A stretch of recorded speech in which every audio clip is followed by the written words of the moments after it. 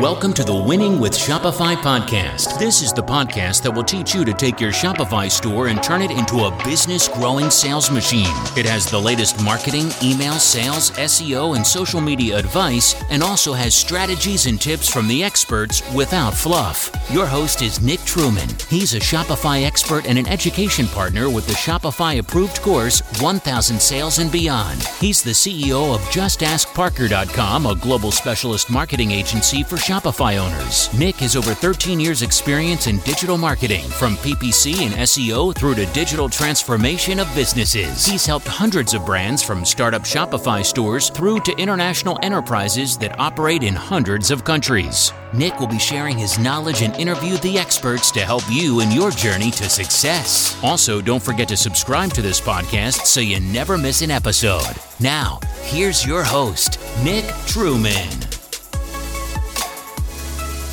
Hi everybody, and welcome to another episode of the Winning with Shopify podcast. For anybody who hasn't tuned in before, my name's Nick. I'm the host of the podcast. I'm also the CEO at Just Ask Parker, which I think you've just heard on the pre-roll. Have to be honest, I haven't listened to it for a while, and I think I've said that in the last couple of episodes, so apologies. I will go back and have a quick listen. If you haven't already, please support the show by either hitting the subscribe button. Especially if you're in the UK like me, please leave us a review. We've noticed our reviews in the UK are good. They're just a really low volume of reviews. So if you could do that, that'd be absolutely brilliant. It's just as important as getting your customers to review on Shopify as well. For anyone that's been listening for the last few weeks, you'll know that we're in the middle of quite an interesting series at the moment. We are talking to Shopify store owners or people working within a business that has a Shopify store that's a core part of the organization, finding out how they got started, the mistakes they made, how they do their marketing, all that sort of stuff as well. And with that in mind, I'd like to introduce my very special guest for today. His name's Trevor. He's from a business called Buddy Brands. So welcome to the show, Trevor. Do you want to tell us a little bit about yourself just before we dive in? Sure, Nick. Thanks for having me. Yeah, my name's Trevor Krotz. I'm the president of Buddy Brands, and we make solution-based pet products that solve real problems for pet people. And we sell them through our own sites and through other partner sites, as well as some brick and mortar channels in the United States. Really, the focus of all of our products are solving allergies, itching, pain, mobility, and anxiety. Nice. I think it's certainly, just before we dive into any of the detail, just want to say it's great to hear that you're doing something that's good for the world, because I think there's so many stores out there, and certainly we get a lot of inquiries at Just Ask Parker. People doing drop shipping or something they've just bought on, Alibaba and chuck their logo on it, that sort of thing. It's good to hear that you're actually solving a problem. So I think before we dive in, do you want to explain how that came about? You a dog owner that had a dog with an issue, or where did it all sort of come from? Sure. So the story for us starts about 10 years ago. I was working in the mattress industry as a corporate trainer, and I was teaching people how to sell, and I was selling, mattresses to people. And I've always been a big dog guy, and I had my first big dog, Buddy, was about 3 or 4 years old at the time. And I was really surprised on a routine visit to the vet to discover that he didn't have a very long life expectancy. And my vet told me he was only expected to live about 10 years. And I said, well, how can this be? He was half lab, half poodle. I had a little poodle growing up, and she lived to be 15 or 16. And he said, well, big dogs like this just don't live as long. And so upon doing some research, I found out the number one reason why big dogs don't live that long is because of quality of life issues, usually associated with painful joint problems. And big dogs, on average, live about 4 years less because of their painful joint problems. And so knowing firsthand how mattresses had really helped customers that I dealt with and helped them with painful joint problems, helped them provide a better quality sleep, and really just helped them overall being more happy and healthy, I decided that I needed to get something for my dog as a proactive measure that's supportive and going to help him as he gets older. And when I went out to the market, I quickly found there was really nothing out there. The only orthopedic dog bed I could find was really, it was using an egg crate foam, which is the same type of stuff that you use in shipping packages, but not in mattresses, right? And so I decided right there that there was an opportunity to make a business and to take the same science that made the mattress industry and basically cross it over into pets. And so we decided to do something proactive for Buddy and millions of dogs out there that were destined to suffer from painful joint problems, and we created Buddy Rest. And that's really kind of the impetus that got us started. I will tell you, in the very beginning, it did not all work as planned. In our first show, we took a product to an outdoor dog show, and everything was just a mess. In fact, we had a website that didn't work. We only had one product. We didn't have anything that we could sell anybody, but we had a prototype, and we talked to customers. And even though we didn't make any sales that day, and because there was nothing to sell and nobody could go on our website, talking with the customers firsthand and seeing what their interest was and listening to their buying questions really gave us the validation to know that, hey, I think we've got something here. So in the beginning, a lot of people told us that no one's going to spend over $50 on a dog bed. And we kind of took that feedback, but we thought, well, you know what? We can create something that's more than just a dog bed. We can create something that's designed to be tactile pressure mapped and help promote better joint health, allow nutrient-rich blood flow back into affected areas. And so we decided to keep going, and we made a sale on the website. The website we got working finally. It was an old Joomla site at the time. And then I remember Joomla. Yeah, and then we made a sale, then another sale, and then another sale, and organically kind of grew from there. And that's really how we got started. Nice. Again, just to reiterate, I love the fact that you started with a problem and there was a clear sort of something's wrong here and we've got to improve it. And then also when you mentioned about the price as well, nobody's going to pay $50, £50, 50 euros, whatever for a dog bed. And I think how different the world has become in the last 10 years that actually, I think retailers and businesses alike they've realized that actually there is no limit on how much you could charge for something. You just need to make sure there is a true value involved in that. Absolutely. I mean, if you look at Apple and it was like how much people were spending on computers, Apple was like totally out of financial reach for anybody, but they've only got more expensive, yet people are buying them in bigger and bigger quantities. Right. On the subject of Apple, actually, I bought one of the new Apple Mac M1 chips and I was astonished how fast it was. And the fact that my new MacBook is, I think it's $2,000 cheaper, $2,000 cheaper than my last one. That was only 6 months older. Yeah, it's that much better. So I actually feel like Apple have finally given better value for the money that's coming back, sort of thing. But again, I think the point that, you know, you guys created something that has an emotive value. It's worth more, and therefore people will buy it. They'll part with the cash if they can see a reason to. Absolutely. And I think that what we like to say is that we don't win on price, but we win on value. And I think that's important because I think people oftentimes associate value with the word cheap. And people associate the word cheap with poor quality. And so I don't think that that's really the case. You don't ask some of the premium brands of the world, why aren't they making these things cheaper? The value is there. And if you're the right customer for it, people are willing to spend it. And I think really the job of all of us as entrepreneurs and Shopify store owners and whatever hat you might be wearing is not just to focus on a commodity product, but really build the value of how it's going to solve problems and benefit people. And to take it even a step further is how do you take the features of your product and tie it into a benefit for a customer and really turn on that hot button that raises their perceived value. Oftentimes we talk about features, but we don't talk about what's the real benefit for the customer. And so that's something that we really work hard on trying to articulate, because it doesn't matter how great your product is if you're not able to tell the world about it. Yeah, definitely. I mean, the most basic piece of sales training that I've ever been through, and I've probably heard this statement several times, and it's always the features tell, benefits sell. And I think the digital wave we're in at the moment, and we won't talk too much about COVID today because I think we've done that topic to death over the last 12 months, as we can all imagine. But yeah, I mean, that's just accelerated a digital wave that was already happening. And it's not just the case that people are buying online and not going to the shop. Actually, the technology is now advancing. And so the way that people then perceive what the value is and understand the benefits of something is so far beyond ever where it was. And I listened to an interesting interview recently, and I can't remember for the life of me who it was, but it's an interesting interview I found on YouTube. And the guy was talking about what you can do on a web page that you cannot do in a physical shop. And it just kind of struck me for a second that nobody ever talks about it that way around. People always say, oh no, I want to go and test drive a car or try on a new piece of clothing or jump on a new bed that I want to buy, that sort of thing, to try it out. But actually what he was saying, which I found really interesting, is he was actually saying that, well, it's the other way around now. What can we do on a web page that we can't do in the store?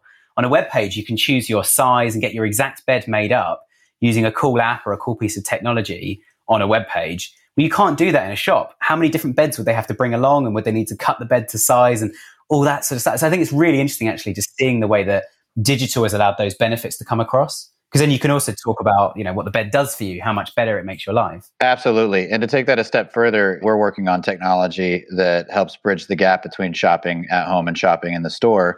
And not only does it give you more access, for example, Shopify has 3D models available to where you can deploy them natively without an app now on almost all themes. And so that really allows you to put the product in the living room of the customer, which, you don't achieve that at a store, right? You don't get to see what that dog bed looks like next to the couch in the corner. And now we can provide that experience. And you're absolutely right. It's just about technology is it's not just necessarily consumer behavior. I think you made an interesting point. It's about the fact that technology is caught up to kind of fill in some of these gaps. Yeah, definitely. And I think the 3D modeling you're talking about, that's a tool you've created, isn't it? You mentioned that earlier, that something you guys have put together that you're starting to use on Shopify. Is that correct? Yeah, so 3D modeling is not new, obviously. And what is new about it is that it can be deployed in Shopify natively without an app. So you can actually use it on your website right now. And by putting a 3D model on your product page and allowing a customer to see it on all access, you can actually give them a lot better, clearer access, which raises their perceived value. In fact, if you deploy a 3D model on your product page, you get to see usually about a 30% lift in conversion. Now, if you have a product that lends itself to augmented reality, that's even better, because then you can actually put the product in their living room, in their home. You can put the canvas on the wall, however it might be, and that's going to raise conversion rates exponentially. If you listen to Shopify, they say about 3 times. That's a 300% increase in conversion rate, and I think Wayfair is right now quoting 3 to 4 times as far as conversion rate lift. So 3D and augmented reality is definitely something to pay attention to. Definitely, and I think, I'll be honest with you, about 2 or 3 years ago, we were buying things for our new house.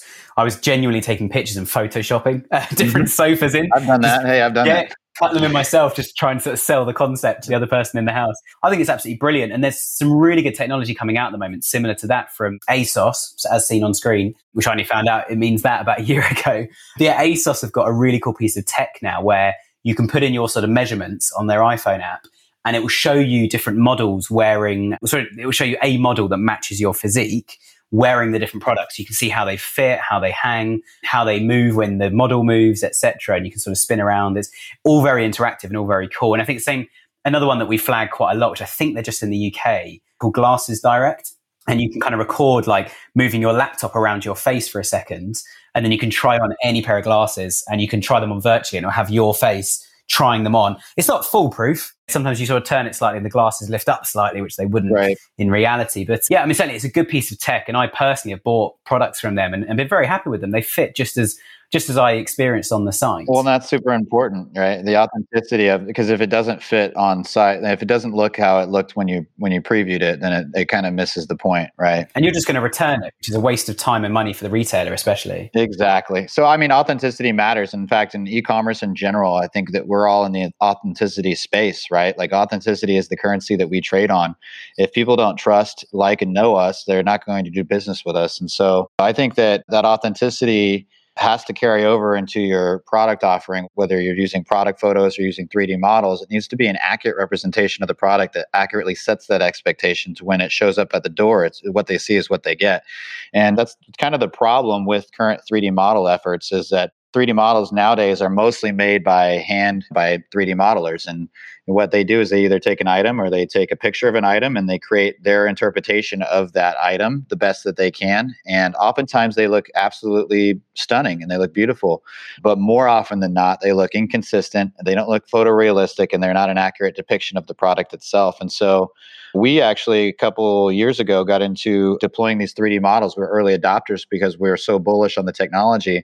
And through a kind of serendipitous situation, I ran into this company in Germany called ScanBlue that creates 3D models using proprietary scan technology versus actually having it hand created by humans. And I had our dog bed scanned, and I was just blown away by the quality. And what they actually were doing is that we've actually become a North American partner for them. And so we now have another company called ScanShop. You can find it at scanshop.io if you want more information.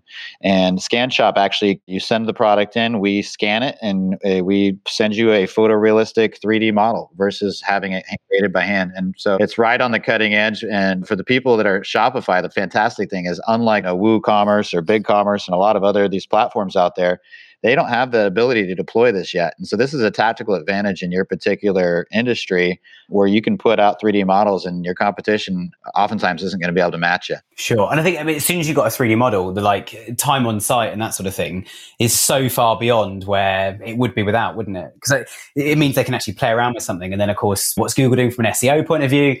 It's looking at that time on site going, well, if we send people to this site, they have a really good experience. They spend ages of time on there. If we send them to these other sites, they're back in a minute or two and click on the next one. So actually, which one are we going to put at the top of the rankings? Obviously, the one with the best experience. Yeah, the SEO stuff, that's a great point, having that. Also, you mentioned the user experience. I think from a standpoint of like, we all like to move the needle, and we all want to do stuff that puts more money in the register at the end of the day, right? That's what gets me excited. But user experience is something that you have to pay a lot of attention to, especially this day and age. And this is a differentiator between your user experience and your competitors. And so by providing them the ultimate user experience where they can actually experience the product in ways that they won't be able to anywhere else, it's a huge advantage, and definitely something everyone should be looking at right now. Yeah, definitely. And there's also, anyone who listened a couple of episodes ago, we did an episode about Google page speed. And partly because Google's obviously got this massive announcement coming up in, they've made the announcement, massive algorithm change coming up in May, where user experience and page speed are going to be so important from then on. They're already very, very important. What they're going to start doing is they're going to continue to prioritize sites that have good experience, good page speed. But the thing they're going to do is they're going to start pushing down sites that don't have a good experience, where images don't load properly, the page speed is slow, can't find what you're looking for, the level of content's not deep enough to make a buying decision. So yeah, as we were talking about a couple of episodes ago on the podcast, absolutely key to start looking at this stuff. Give us an example then. So if we can't combine what you've been talking about with the 3D modeling, give us an example of where you would take that 3D modeling and you put it on the Buddy Brands, the various websites you've got, the Shopify stores, where you're actually using it and the kind of things you're using it for then. Yeah, sure. So a great example would be BuddyRest. So BuddyRest.com. We make the world's best dog beds is the story I shared with you guys about what kind of brought us to the dance. And the dog beds are a great use case because you can actually, it's not as gigantic as something that's the size of your living room, but it's something you can deploy pretty much in any space. So you can see what it looks like. The only thing they can't do is really tell you whether your dog is going to love it or not. But I can tell you your dog will absolutely love it if you buy one of our products. But at the end of the day, of course, really, it allows you to kind of manipulate the product in different angles and check it out, put it in a corner. Does it fit in this room? Does it look good next to the couch? And that's something that we focus on from a style and design standpoint. We believe that design is not just the way it looks, but also how it works. But on top of that, it definitely needs to look good. And if you look at any of our BuddyRest products, we have a focus of creating a long-term piece of furniture that's going to look great in the living room or the bedroom for years to come. And our beds are designed to be super durable and last the lifetime of your animal. And so rather than these trendy pop patterns that are here one spring and then they're out of style the next spring and your bed ends up in the laundry room, we want it to be an accent piece for your living room. And this is it's one of the value props that we have, is that it's a long-term piece of furniture. And so using the 3D modeling, it really sets it apart because it allows you to see it in the living room. It allows you to try it in different spaces.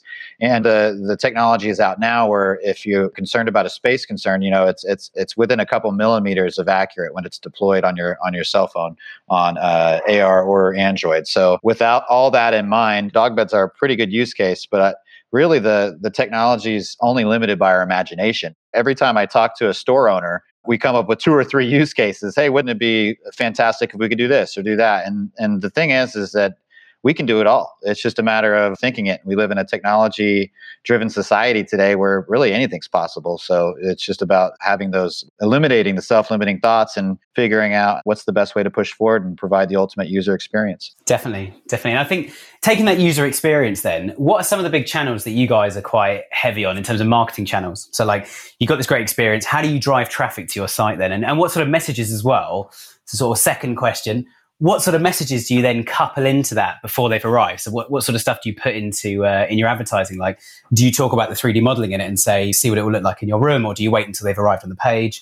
Great, just to kind of hear, what's your marketing strategy with all of this stuff? Yeah, sure. So we have a couple different things going on. As the years went by, we decided to grow into new market share, and we acquired new businesses and we built some new companies as well. And we have multiple brands now in the pet space. And the reason for our multiple brand approach is because not all dog people are the same.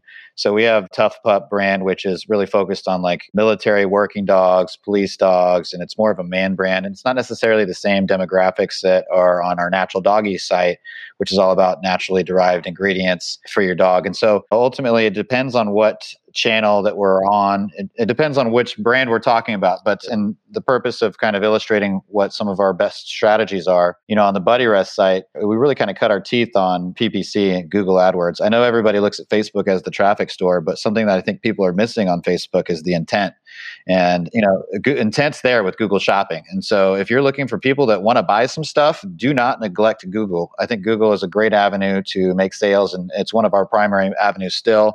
Obviously, Facebook plays a role. SEO, we put out a lot of engaging content, and we try to put out it consistently and regularly, and we write it in a certain format, and obviously we try to follow best practices, but ultimately we focus on delivering helpful content that really is going to help people solve problems for pet people, and that seems to work really well for us. Sure. I feel like you're almost doing my sales pitch for me, which is good. So maybe I get a commission later. Yeah, definitely. So I mean, we often take the same approach with brands. I think everybody, as you say, they get very, very distracted very, very quickly by Facebook advertising and, how good is this going to look on Instagram and that sort of thing.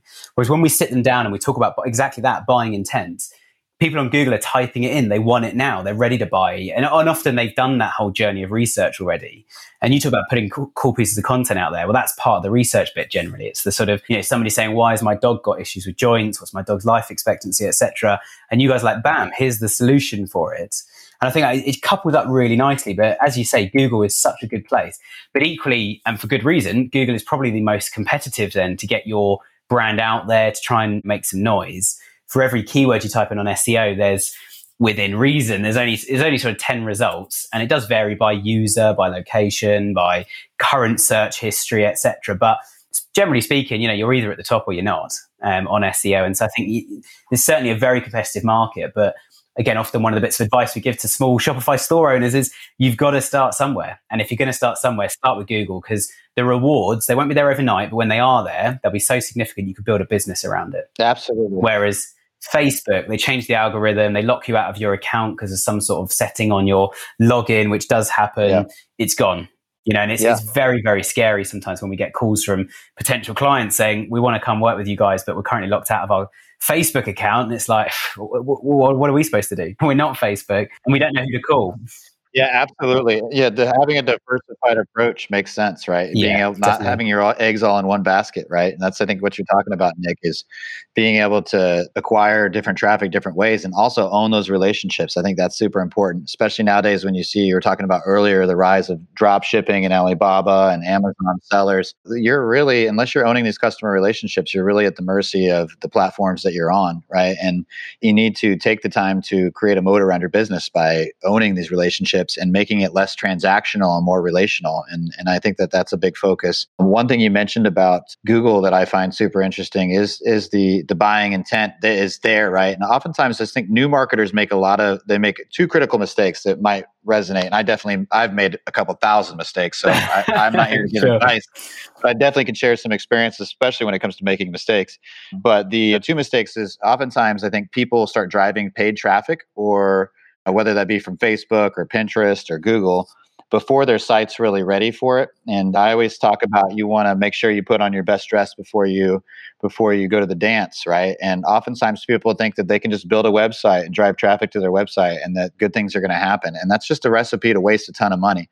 Make sure you're following the best practices and make sure your website's optimized and make sure you have social proof and make sure that people are going to feel comfortable and trustworthy when they get on your website. Make sure your user experience is down. And then you can start to deploy money and slowly into different avenues, in my opinion. But the other thing that people focus too much on, I feel like in the beginning, is they worry way too much about impressions. Exactly. Impressions don't pay the bills, guys. So impressions are nice maybe from a vanity standpoint. Oh, I had so many people come to my website, but at the end of the day, it doesn't do a damn thing for you. What you need to worry about is, how do I convert this traffic into sales? And if you're not converting traffic into sales, you're just wasting a ton of money and you're spinning your wheels, really. So I think those two issues are something I see on a regular basis with people. And I would always encourage you to tighten up your site first, make sure that you're, and by the way, that's an ongoing process. It's never done, right? Every day you get a little bit better. Every day it's continuous improvement, but make sure you're in a good place before you start running ads. I see so many people out there wasting money. So that was my public service announcement. Stop wasting money and get your website right. No, I couldn't agree more. And actually, one of the things we talk about a lot at Spec, my consultancy, we're forever talking about attribution, and not the argument of how do you attribute the sale, But what we do is we just talk very, very simply in black and white about, especially with PPC and, as you say, paid traffic, what have you spent and what have you made? And the made bit is revenue in the bank account now. Lifetime value and everything else can come later. People subscribing to a newsletter, that's all fine if you can prove with the data that those newsletter subscriptions are turning into revenue, and fairly quickly as well, because you know how it works in sales. Leads get cold. That's why they talk about hot leads. People get cold. If I look on a website today, in a month, I've already forgotten. So unless they retarget to me and get me back quickly, but by that point, they're already trying to hook me back. And as you say, if they got the experience right in the first place, the first time I landed on the site, I would have made a buying decision, or I would have instantly ingrained in my brain, this is a cool brand. I like these guys. I might not buy today, but I'm going to remember them and come back, which then saves the advertiser a ton of money. But I think, when we look at just how do we attribute sales, or not even attribution, just tracking, certainly with paid traffic, we always have the first thing, which is direct. So how many people have clicked on an advert and purchased something? And what's the total value of those purchases? So we'll agree with an advertiser, like, okay, you want to make a 2-to-1 ROI. So every dollar you spend, you need $2 in your bank account to break even or just make a bit of profit. So we know it's not been a loss and you've got the new customer. And then we look at kind of direct and make sure we're on target with that, and make sure that is paying for the advertising and the cost of products and all that sort of stuff as well. Second tier, we then look at multi-journey, and we don't focus on it, but we just want to know how much is Google Analytics, for example, telling me that PPC generated some interest and then they came back later and bought. Because I don't want to turn my PPC off if it's going to lose all that later. If they come back through SEO, for example, we don't want to turn PPC off and then find our SEO's dropped. And we think we've got two problems, when actually it's one problem that we created because we look at the wrong data. And then the third thing is just what percentage of new users to the site are coming from PPC and what's the total site revenue? Because the two are probably working hand in hand a bit. But as you say, it really does stop if that direct doesn't add up, or at least get really, really close. We're talking within sort of 5 or 10% of target. And until then, as you say, I love the idea of, we do a lot of sort of testing pilot campaigns. Run a small budget, get that direct ROI from people clicking on ads and buying something in that same journey or pretty soon after. Get all of that tied up so you're at least break even, if not into profit. And then the rest of the business will start to grow from that as well. And I think, as you say, so many people hit the market too early. And I was actually going to say, back to your first point, the biggest danger, in my opinion, is if it works. If they just kind of throw a website out and it works, right, they've now got a whole heap of problems they're not aware of yet. Like, They're not going to know why it works. It's going to be so easy to break because they haven't been on a journey of learning what works. There's just a whole heap of problems that are going to hit them in the future. Oh, absolutely. Well, when things work, it makes you complacent. It's just like if you're flying a plane in the middle of the air and it's clear skies, it's probably, and I'm not a pilot, but I'd assume it's probably pretty easy once it's on autopilot and you're up there. Yeah. But when the fog sets in and times get tough, you need to know what your metrics are. You need to be able to read your altimeter. You need to be able to know what your KPIs are. Otherwise, you're going to crash into the side of a mountain, right? And I think that's a great point. What you were saying, Nick, is that you got to know these things. And I think that's if even though you didn't even prompt me with the question, as far as if I could add a third thing that I think people really could maybe focus in on is really knowing your numbers. Because I see a lot of people, they think they know their numbers, and then when it comes to, okay, well, how much does that cost landed? Oh, I didn't think to figure the shipping costs in there. Okay. Or, I didn't figure to think about that as an acquisition channel. Oh, I didn't think of this. I didn't think of that. But really, sales tax, all sorts of ways is that you get bled from a standpoint of processing charges and whatnot. You need to know at the end of the day, what's that really mean? Because so many people, they have businesses that generate revenue but not profit, and ultimately that's not very sustainable. So definitely know your numbers and know the real numbers, not just kind of the top surface numbers. You got to dig in a bit, and you got to test assumptions, and you got to go and flesh those things out. Cool. And so on the subject of numbers as well, now that we're here, I've got another burning question for you, and I've got a lot to say on this, so I'll let you speak first on it. Okay. The question is around lifetime value. How do you build it? How important is it to you guys? How much more effective does it make everything we've just been talking about in terms of paid traffic, SEO, etc.? Yeah, give us an overview of how you guys approach lifetime value, customer value, etc. It's the number one most important metric I think that you can pay attention to in your business. However, I think it's a double-edged sword. I think you can if you don't know it and you're not tight on it, I think you can lose and waste a lot of money, because oftentimes people use the fact that they're losing money, but they have a high LTV to justify why they're losing money. But if those assumptions aren't 100% accurate, you're going to be in a world of hurt. So for us on the BuddyRest side, it's interesting because we have a one-time buy for a lot of customers because we make a high-quality, durable hard good that's designed to last the lifetime of their animal. And oftentimes we get repeat business and people that buy another bed for another dog, or they buy it for a vacation home, or they buy it for another room in their house. But it's a much different scenario than when we're looking at our Natural Doggy side, right? On our Natural Doggy, and that if anybody wants to check it out, it's naturaldoggy.com. We sell high quality supplements and things that really help animals with allergies, itching, anxiety, including CBD products. And that the LTV comes into play. It's a lot more important in that particular type of business because we're looking at consumables, recurring revenue, we have subscriptions.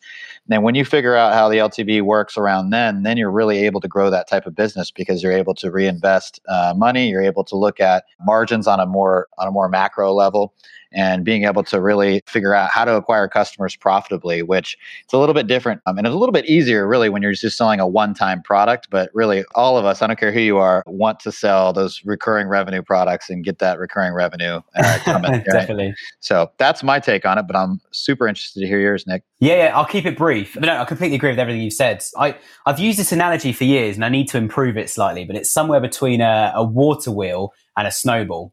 But the concept is the same, that you've basically got this pool of customers going round in a circular motion. So they're kind of churning and spending money again and again and again. So like you said, if somebody's dog's got an allergy and they go on a subscription model for 5 years, huge lifetime value. And I bet you guys are willing to pay for the first 6 to 12 months quite happily. If you know lifetime value is 5 years, if you can compete on a PPC front on Google, on Facebook, etc., at 6 to 12 months worth of revenue just to get them in, so advertising cost, you can compete so heavily against everybody else, and it knocks your competition out the park, all the alternatives, because you're always there because you can afford to be, because you've done your sums and you've got customers on subscription. Even if you're selling at a loss, is what you're saying. Yeah, right? Because you're going to make profit down the line because the subscription lifetime value is going to be high and you can email about other products, adding more to subscriptions, etc. But yeah, I always use the analogy of like a snowball or a water wheel. And there's all these customers kind of going around in a good circle. The circle is they buy again, they buy again, they buy again. And on subscription, say it's a weekly or monthly subscription, that's happening every 30 days or every 31 days, which is good. And if you take that approach to a business like that, and then to add into the analogy, then you're just tipping in a little bit more water each time or adding a bit more snow to the snowball, hence the snowballing effect, rolling down a big mountain. You then, unlike other businesses, you're not reliant on trying to basically acquire an entire new set of customers every month. You know you've got 80, 90% of your monthly revenue on the subscriptions. You're just adding a few in every month. Essentially eases a lot of the pressure on your marketing campaigns, which is a really healthy place to be Absolutely. in. But then equally, if you don't relieve that pressure, if you decide, as you mentioned about complacency, you decide, no, we're not going to get complacent. We're going to keep increasing these targets, keep making profit directly from PPC. You're in such a healthy position to grow that business. The only direction to go in from there is up and onwards. But I think so many businesses we work with over the years, they haven't taken that approach. Their approach is people are only going to buy once from us, which a lot of business, I think they are wrong. They're only going to buy once from us. So we have to acquire an entire month's worth of revenue every month from new customers. And again, it's just a really dangerous place to be in, because then if 1 month you have a bad month, where does that leave you? You spent the same in your advertising. You just haven't made any more back. It's really dangerous. It's 2021 now too. I mean, and that type of thinking is so old. LTV has been around for a long time, but it's really been prominent the last 10 years in people making decisions on businesses, how you handle returns. One other thing that I like to throw out there is it really, from a supply chain standpoint, really makes your supply chain predictable, and it really kind of evens out cash flow as well. So it's not just about making more money and turning around and acquiring customers. If you make physical products like I do, it makes your life a lot easier knowing that you can count on that. The only thing I would caution people with is, the model that you just described is absolutely spot on, and I 1000% agree with you. But you have to manage your churn, right? That's like that's the wild card in there, is the churn. And what does that actually do to your lifetime value? And what's the churn actually? How does it affect everything? And that has to be a consideration. Otherwise, the whole thing does not go. Yeah, definitely. No, I completely agree. And I think, I mean, my business itself is a churn business. We have clients, they're on retainers, they have a notice period, but yeah, the churn is the word that's always been floated around internally here. And it's exactly the same for subscription businesses. I think, especially with the retail business and e-commerce business, you just need that one bit of bad press. Or, which has happened in the UK recently, there's loads of shaving brands where you subscribe online, they send razors to your house for you to shave. One appeared and did really, really well, but they lost almost all of their market share when another one arrived and had bigger footballer influencers, all the rest of it, made more noise on TV, just swallowed up the entire market. And now the market itself shrinking because people have kind of come back around to the realization that I can buy them in the supermarket, or I can get an electric razor, and then I don't need to keep buying blades and the rest of it. I can just have one razor. Or like me, you've got a drawer full of blades that you got every month you never used from years ago. That's what happened to me. Is I kept getting more and more and more, and I was like, I don't need all these things. And eventually, I still have some from I think 2 or 3 years ago. Yeah, I'm exactly the same. So I think one bad bit of press though could knock that business for 6. And yeah, I'm exactly. I've still got about 20 razors or something in my cupboard in the bathroom. I prefer the electric ones now because it's like you don't have to faff about with shaving. You just shave and it's done. It takes 5 minutes. Oh yeah. Not only that, I mean, like, hey, we're not all showing up to the office every morning either. So, hey, maybe you don't shave, just put on some sweatpants and everything's all gravy. I get complaints at home if I do that, but no, I don't disagree. Anyway, let's bring it around to some of the tech then. So we spoke about marketing, about how you're growing the business, about your products, lifetime value. So we covered a lot already, but Shopify. What brought you to Shopify apart from you've mentioned about the 3D modeling, or was that the reason? No, actually, we made the move to Shopify a couple years ago, and this is after spending a ton of money and making a ton of mistakes. And specifically, so we moved from Joomla originally, and then we moved to Magento. And why did we want to go with Magento? Because at the time, all the big dogs, all the major retailers were using Magento. Yeah. And we thought, like, hey, if we want to be a big dog, we need to use Magento too. The problem with that is it takes a pretty significant amount of dev time, and you have to have some really strong developers with you. You know, it's one of those things on Magento where I'm like, oh, I want to change this picture from this picture to that picture, or I want to move this line of text here to there. And since I'm not a coder, I'd go in there and make a little change. And you get the quote from the developer, and it's like, how much? Yeah, mega money. Right, exactly. It's like, hey, to move a picture, like I can do that. So I'll go in there and I can move a little bit of code around. I'm a smart guy, and I do that, and boom, the whole website goes down. And so after about literally, we put about $300,000 into a Magento build, and it was really hard to get away from that because you keep throwing good money after bad money and good money after bad money, and you feel like you're kind of pot committed, invested in this website. And at the time, when I first switched to Shopify, I wasn't blown away with all of the features of Shopify or anything in it, because I don't think it was not near as robust as it is today. But what I was drawn to it was the fact that I did not need to deal with developers for the most part. Now, keep in mind, there's some stuff that you need custom developed, and I got a couple of developers I work with. I love them. They're awesome. But the fact that I don't have developers in my life on a regular basis daily is a fantastic thing, and I would highly recommend it for everybody. And being able to go in there and making adjustments on the fly and really democratizing the ability to create a high-end website for everybody is really what drew us to Shopify. Definitely. I couldn't agree more. And I think the other interesting thing about Shopify that you kind of touched on there as well is about the developers.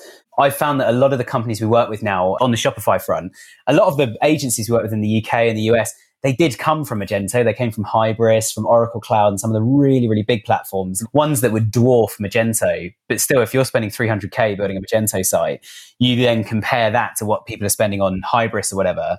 But we're actually launching a website at 4:00 in the morning tonight. So I'll be awake quite early for this one. But yeah, it's going to be one of the biggest Shopify Plus stores in the UK. And when we asked them initially in the initial pitch a couple of years ago when we started talking about this, we said, well, why move to Shopify? What's the big drive? They're currently on Hybris. And they said, we just can't build a page. We can't move anything. We can't change anything. And what's been interesting is then the experts, the web developers, the web agencies, what they're focusing on now is what they're really good at, which is not putting code together. That's we've all agreed what needs to happen. We just need to make it work now. And what they actually deliver looks nothing like what they initially said they were going to, because they came up against technical problems. But with Shopify, they actually spend their time going through conversion rate optimization and user experience and spending a lot more time thinking about brand and design. And even Magento 2, we've got quite a few clients that use M2. And it's fine if you've got all the developers. It's fine if you're quite a clunky kind of industrial type business. But Shopify, out the box, all the templates look great. The way it works, you can put something like Shogun or whatever into it as a page building resource. So I don't know if you guys are using something like that, but just using Shogun. Brilliant. I mean, Shogun's what we're launching on this new site tomorrow morning. So yeah, it's great. You just click, I want a whole new full width background. And we need to get the Shogun revenue dollars coming definitely. in. Definitely. So I think we did. If you're listening, Shogun, there's some free. We did have a quick chat with them about something. They are keen to come on in the future. It's just getting the right series. So we might get Shogun on here. But again, Page Builder, which then takes Shopify from being less like WordPress, where it's just title and description, and being more like can actually build web pages here. I can actually manage a blog within an e-commerce platform. I mean, that alone is just unheard of when you compare that to what people are trying to do on Magento and stuff. So just to ask you the last couple of questions then, are there any apps that you would absolutely swear by? And I didn't mean to make the joke absolutely, but any particular apps you're using on Shopify that you're like, we could not survive without this, it's increased revenue, it's an absolute go-to? I'm a big fan of Bold apps in general. So we use Bold subscriptions. We switched over from Recharge a couple of years back, and really like Bold in general. And the reason we like to keep Bold has a really robust offering of apps. We like to use them because we know that they all work together really well and they work on the site really well together.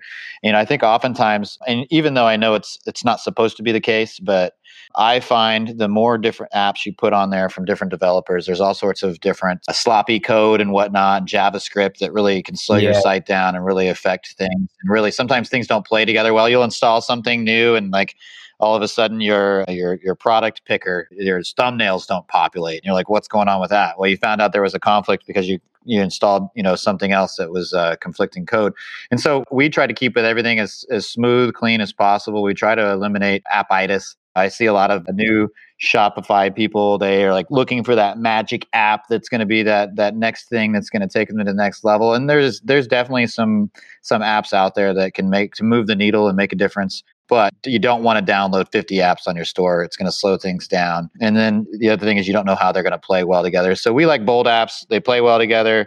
They pretty much take care of everything that we need. We have not made the move to Plus. We've looked at it a couple different times.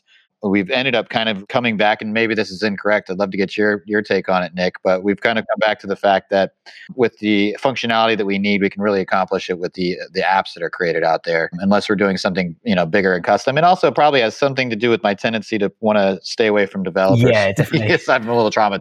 I think with Plus, we actually had Tim Sumner from Shopify Plus on the podcast just before Christmas. Awesome. Good friend of mine, and actually the client we're launching tomorrow morning, he was part of the reason we won the pitch, is we brought him in to say, look, we know Shopify, here's what they're saying about this move. The reason they've gone with Plus was a few-fold. One is that they have some internal developers already. So they have an IT team of about 40 because they're quite a large business here in the UK, and they're doing quite a lot in Europe and the US as well at the moment. But yeah, so they've got some developers already. They needed the customer service element. So with Plus, you have 24/7 live chat. They guarantee a response within a minute. So there's little things like that are quite good. The integration they need as well. When somebody orders a product or does click and collect in store, they need all of that to tie up. And the API feeds, they just got so much more from Shopify on Plus.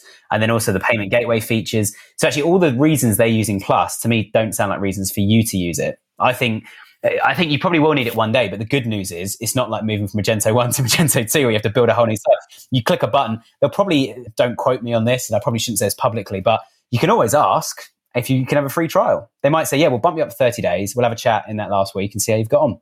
And these are some of the things we'll help you with and give you the support for 30 days.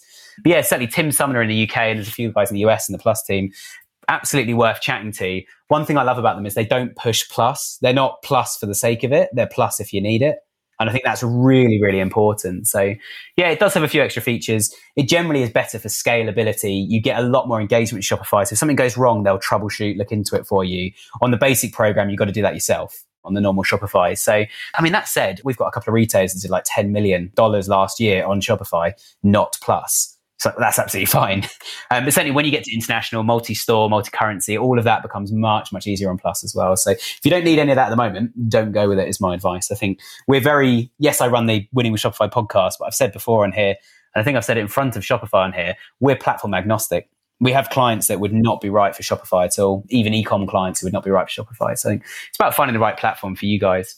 I think that's great advice, Nick. It's all about what works for you. Yeah, definitely. Cool. And then final question, which is obviously the most important question with any of these podcasts.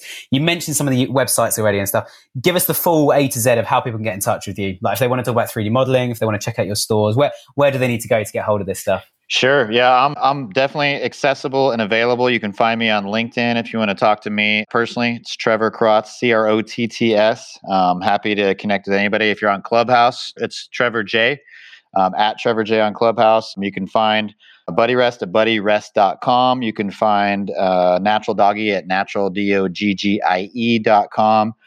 Tough Pup at toughpup.com. And then you can also, if you're interested in getting 3D models, we can talk about that too. We're at scanshop.io. That's scanshop.io.